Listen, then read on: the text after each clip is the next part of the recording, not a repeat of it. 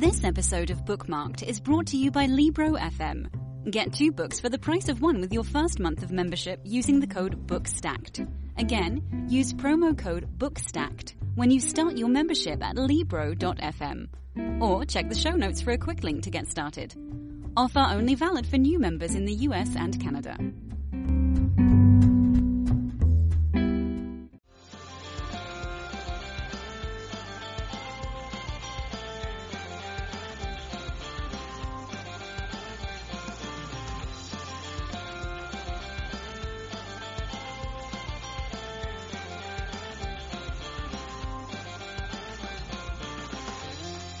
Hey everyone, my name is Chelsea Regan, and welcome to the Bookmark Podcast. Today I'll be talking to Leslie Vedder about her debut young adult novel, The Bone Spindle. A gender-swapped retelling of the classic Sleeping Beauty, this story follows treasure hunters Fee and Shane on the ultimate fantasy quest to awaken the prince from his cursed sleep.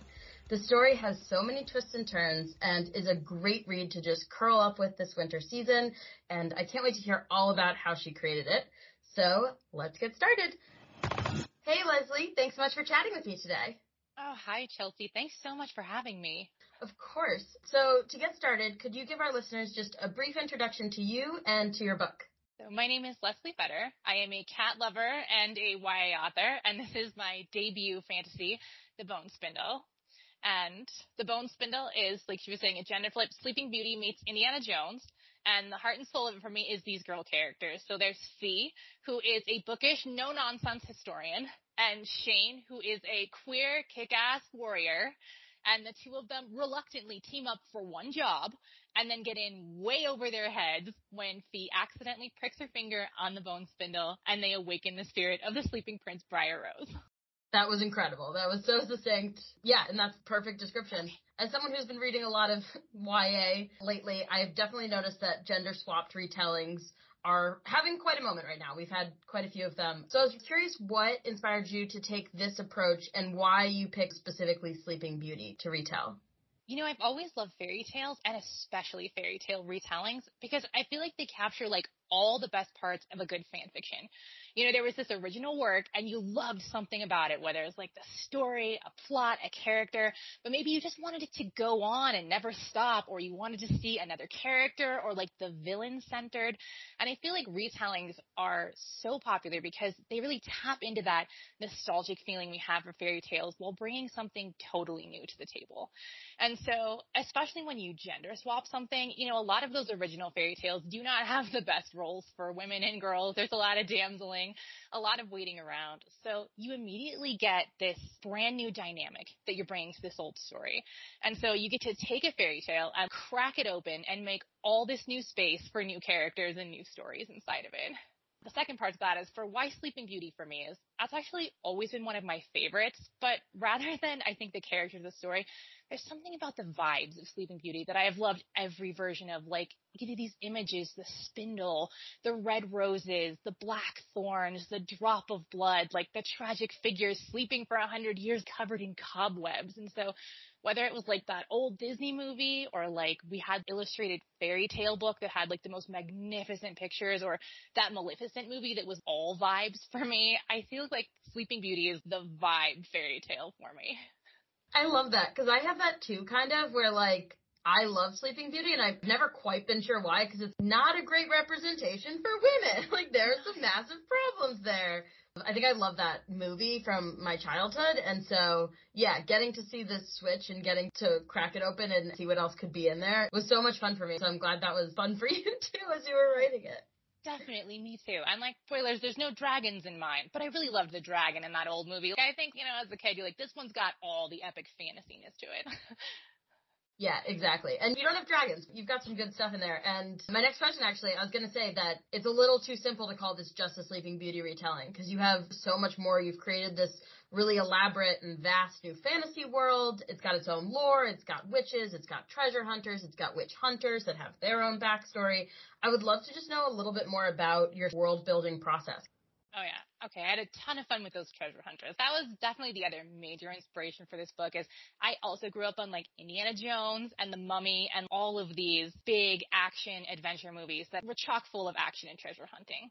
And so, when I was thinking about treasure hunters, that seemed to fit so well with Sleeping Beauty because I was like, if there'd been a prince sleeping for 100 years, he would practically be a relic himself at this point. So that seemed like the perfect match. And then once I knew I wanted treasure hunters, I knew I wanted them to have this rich history to explore because, it's the traps, the ruins, they're only going to be as cool as the history that goes with them. So I got to world build kind of two worlds at the same time, the world of now for the characters and that world of like centuries ago, that when all of these times were flourishing, when all of these places before they became ruins and when people were creating spells and hiding all these relics. And so one thing I definitely tapped into is when I was little, my dad actually read aloud to me and my sister the Lord of the Rings books.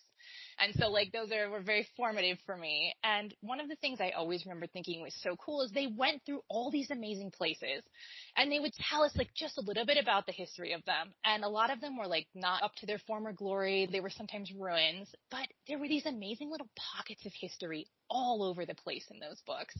And I thought to myself, man, I want to be able to have a chance to like excavate some of those pockets of history with a character who is a historian and who would be so fascinated by everything old and ancient.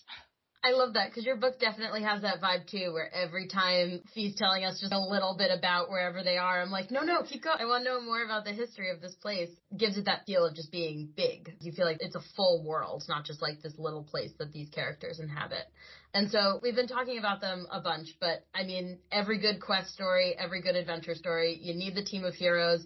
And in this case, you've put together this kick-ass team of Shane and Fee, this dynamic duo. I want to talk about both of them, but I wanted to start with Fee. Because at the beginning of the story, like you said, she is sort of the historian of the group, but she's also kind of dealing with this really unfortunate situation that she's found herself in.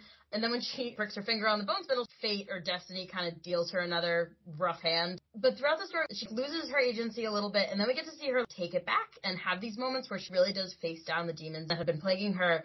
Without giving away too many spoilers, of course, I was wondering if you could just talk a little bit how you charted the course for Fee's journey. So one of the big elements I really love in fantasy books is the idea of destiny and curses, that maybe there's like one person who's meant to do something. There's maybe only one person who can.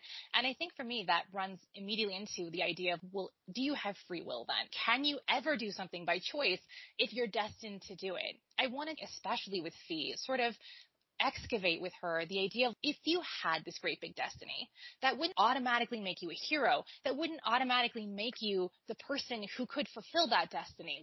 At some level, whether you're cursed, whether you're destined for something, you're still going to have to make the personal choice of who you want to be. And so in the Bone Spindle, Fee especially, but all of the characters confront destiny in one way or the other, and sometimes they embrace it and they choose to embrace it and make it their own, and sometimes they reject it and choose to go their own way. But I think for me, there's this idea that neither a curse nor a destiny could ever make you who you were supposed to be. You would still have to decide that for yourself. And so on a very personal level, yeah, no spoilers, but Fee definitely has been burned before. Burned in love, burned in partnership. And so part of her character is that she doesn't really trust anybody. And that includes herself. She doesn't even really trust herself anymore.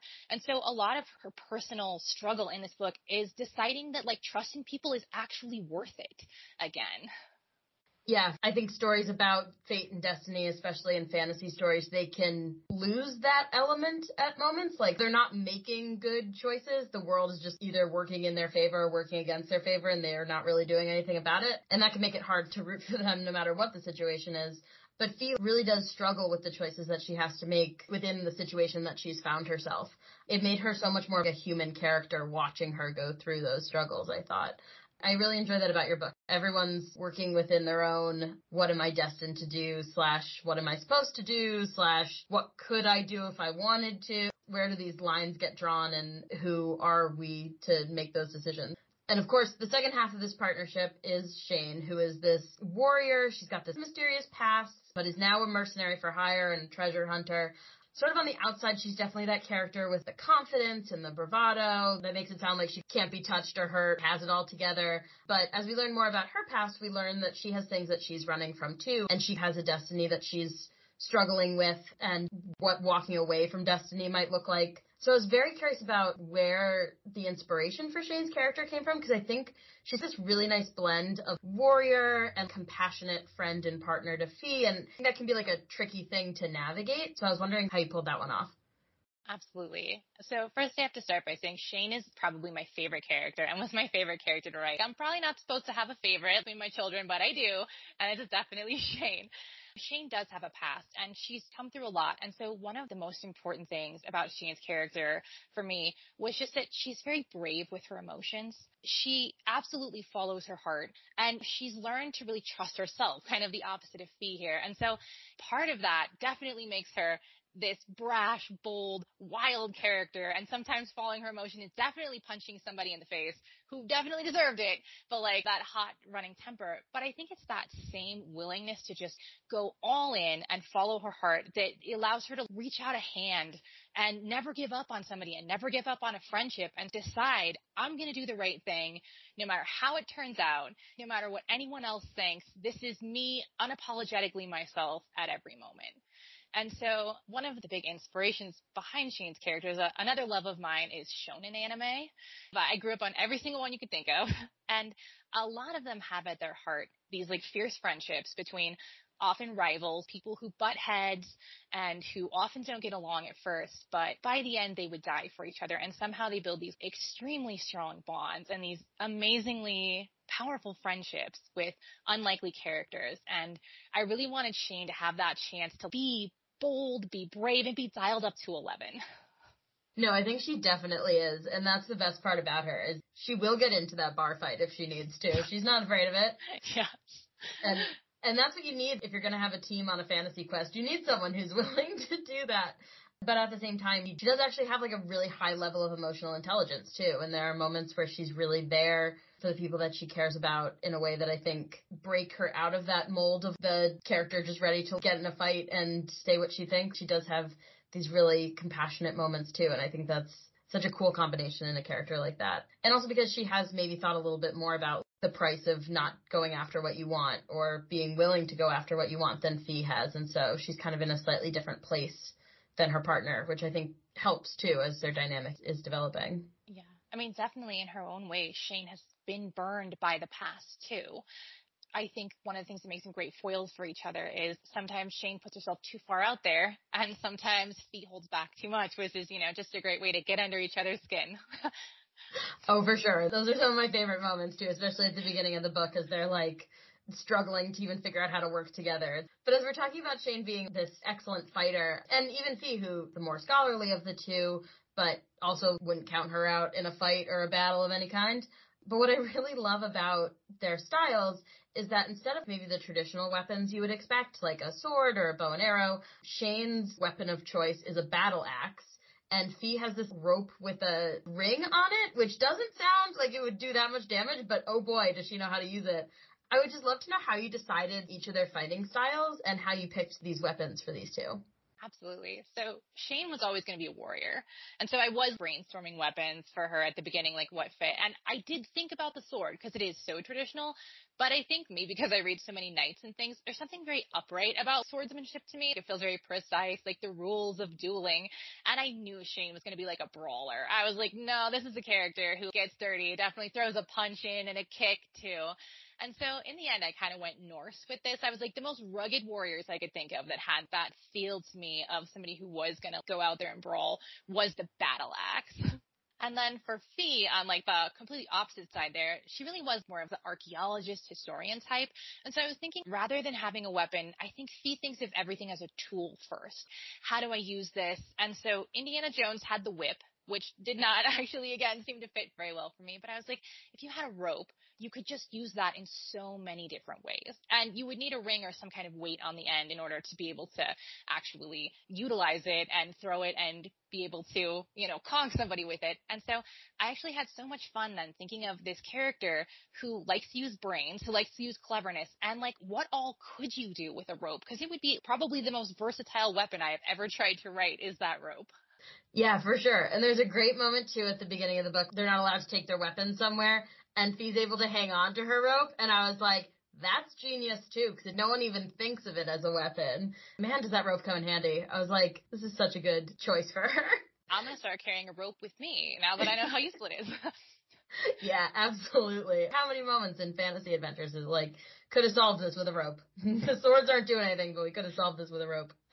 And so this story, of course, would not be complete without our Sleeping Beauty. And Briar Rose, he feels like such a good choice for that role because on the broader level, I love that this story is about a team of women who are going to save this dude in distress.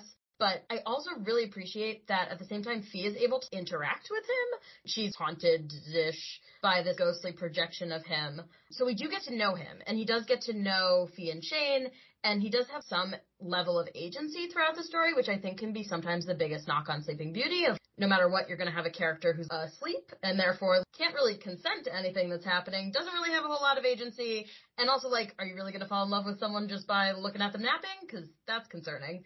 So I love that you found a way to work around all those problems, but it also just seems like such a tightrope to walk.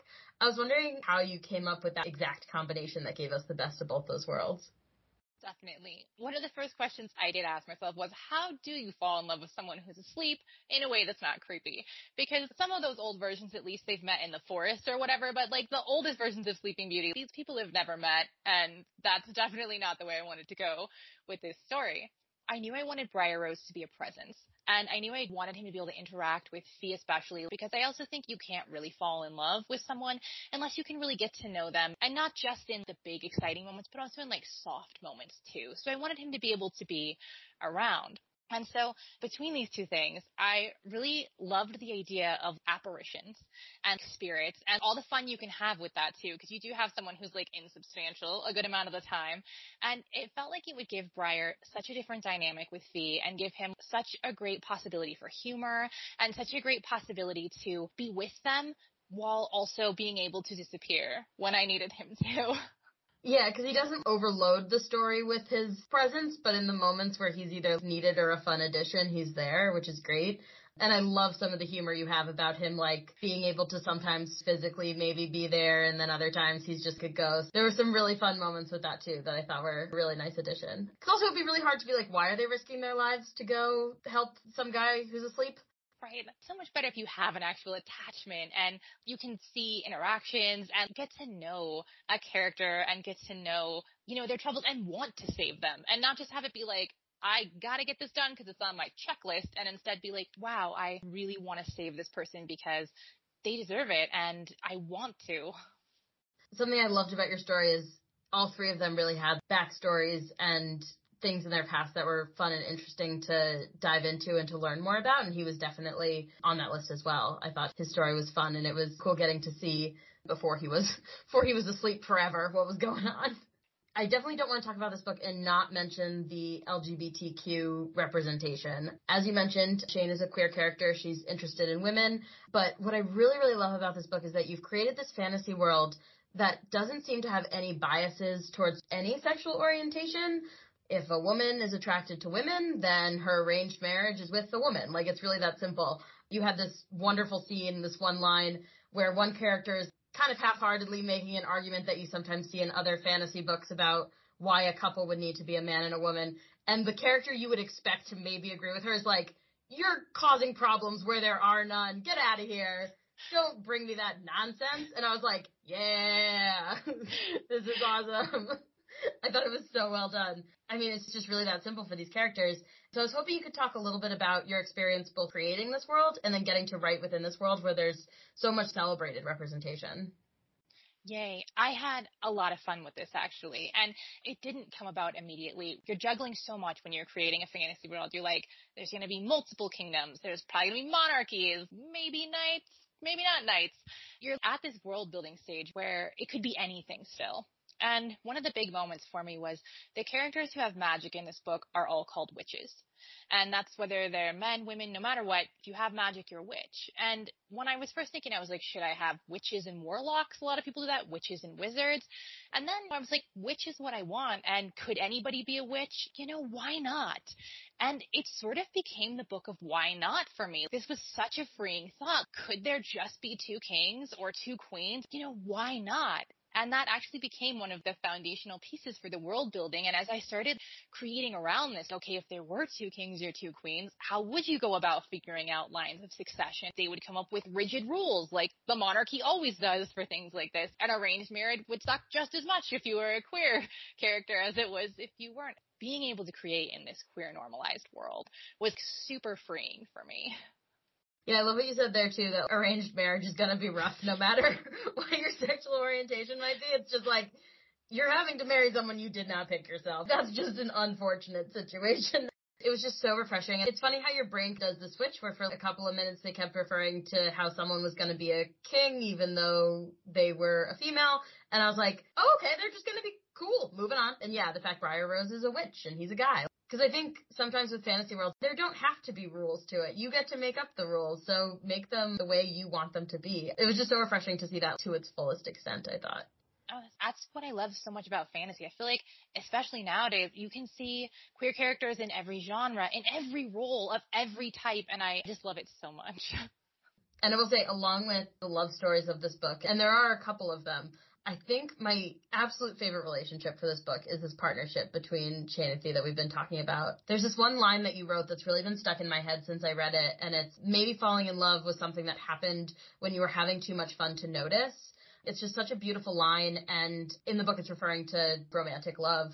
But I also think it can be really true of friendship love, too, where you suddenly realize that someone's become your best friend and it's just because you've been having way too much fun to overthink it.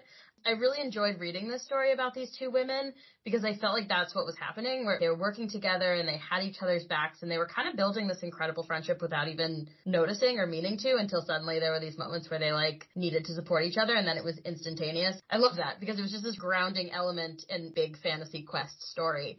So I was just curious, did you always know this story was going to revolve around this female friendship at its heart? Because obviously that's not something from Sleeping Beauty specifically. Or did that come out of developing these characters and figuring out who Shane and Fee were going to be? Fee and Shane were always the heart and soul of this book. Actually, it's kind of funny. The only scenes that are the same in the final draft of this are a few of the scenes of Fee and Shane, especially getting to know each other. And it was actually the love stories and the love interests I struggled with more. Every successive draft has been adding more romance. And it was because when I gave it to first initial readers, they were really loving Fee and Shane.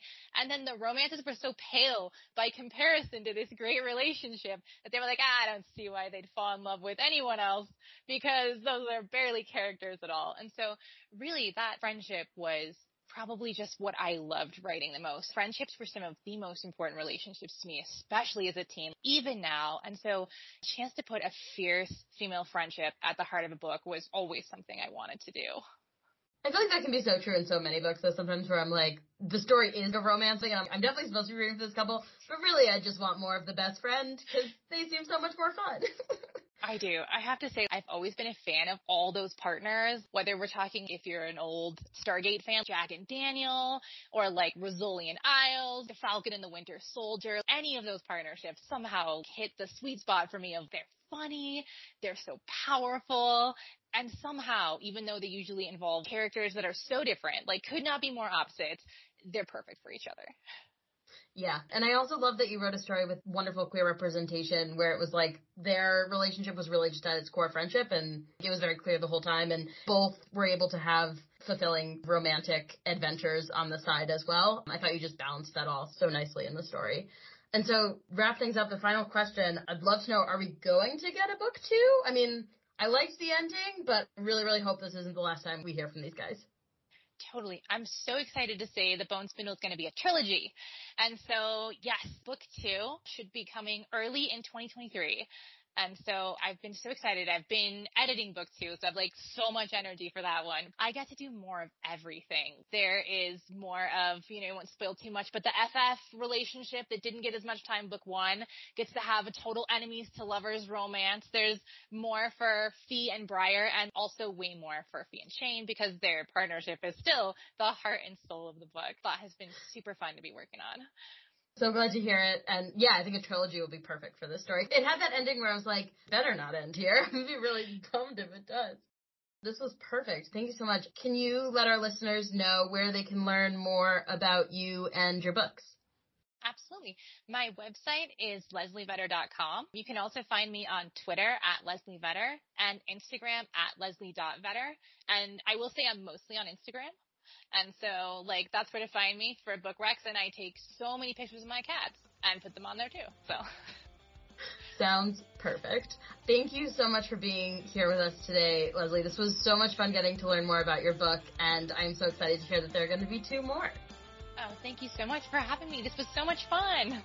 Oh, no, of course. And thanks to all of you for listening. Don't forget to follow us on Twitter. We're at BookmarkedYA. You can also follow Bookstacked on Facebook, Twitter, and Instagram. And if you like the show, don't forget to leave us a rating and review on Apple Podcasts and subscribe to us wherever you get your podcasts. You can follow me on Instagram. I'm at PluckyBookmark. I hope you enjoyed the show, and we will see you next time. Bye-bye.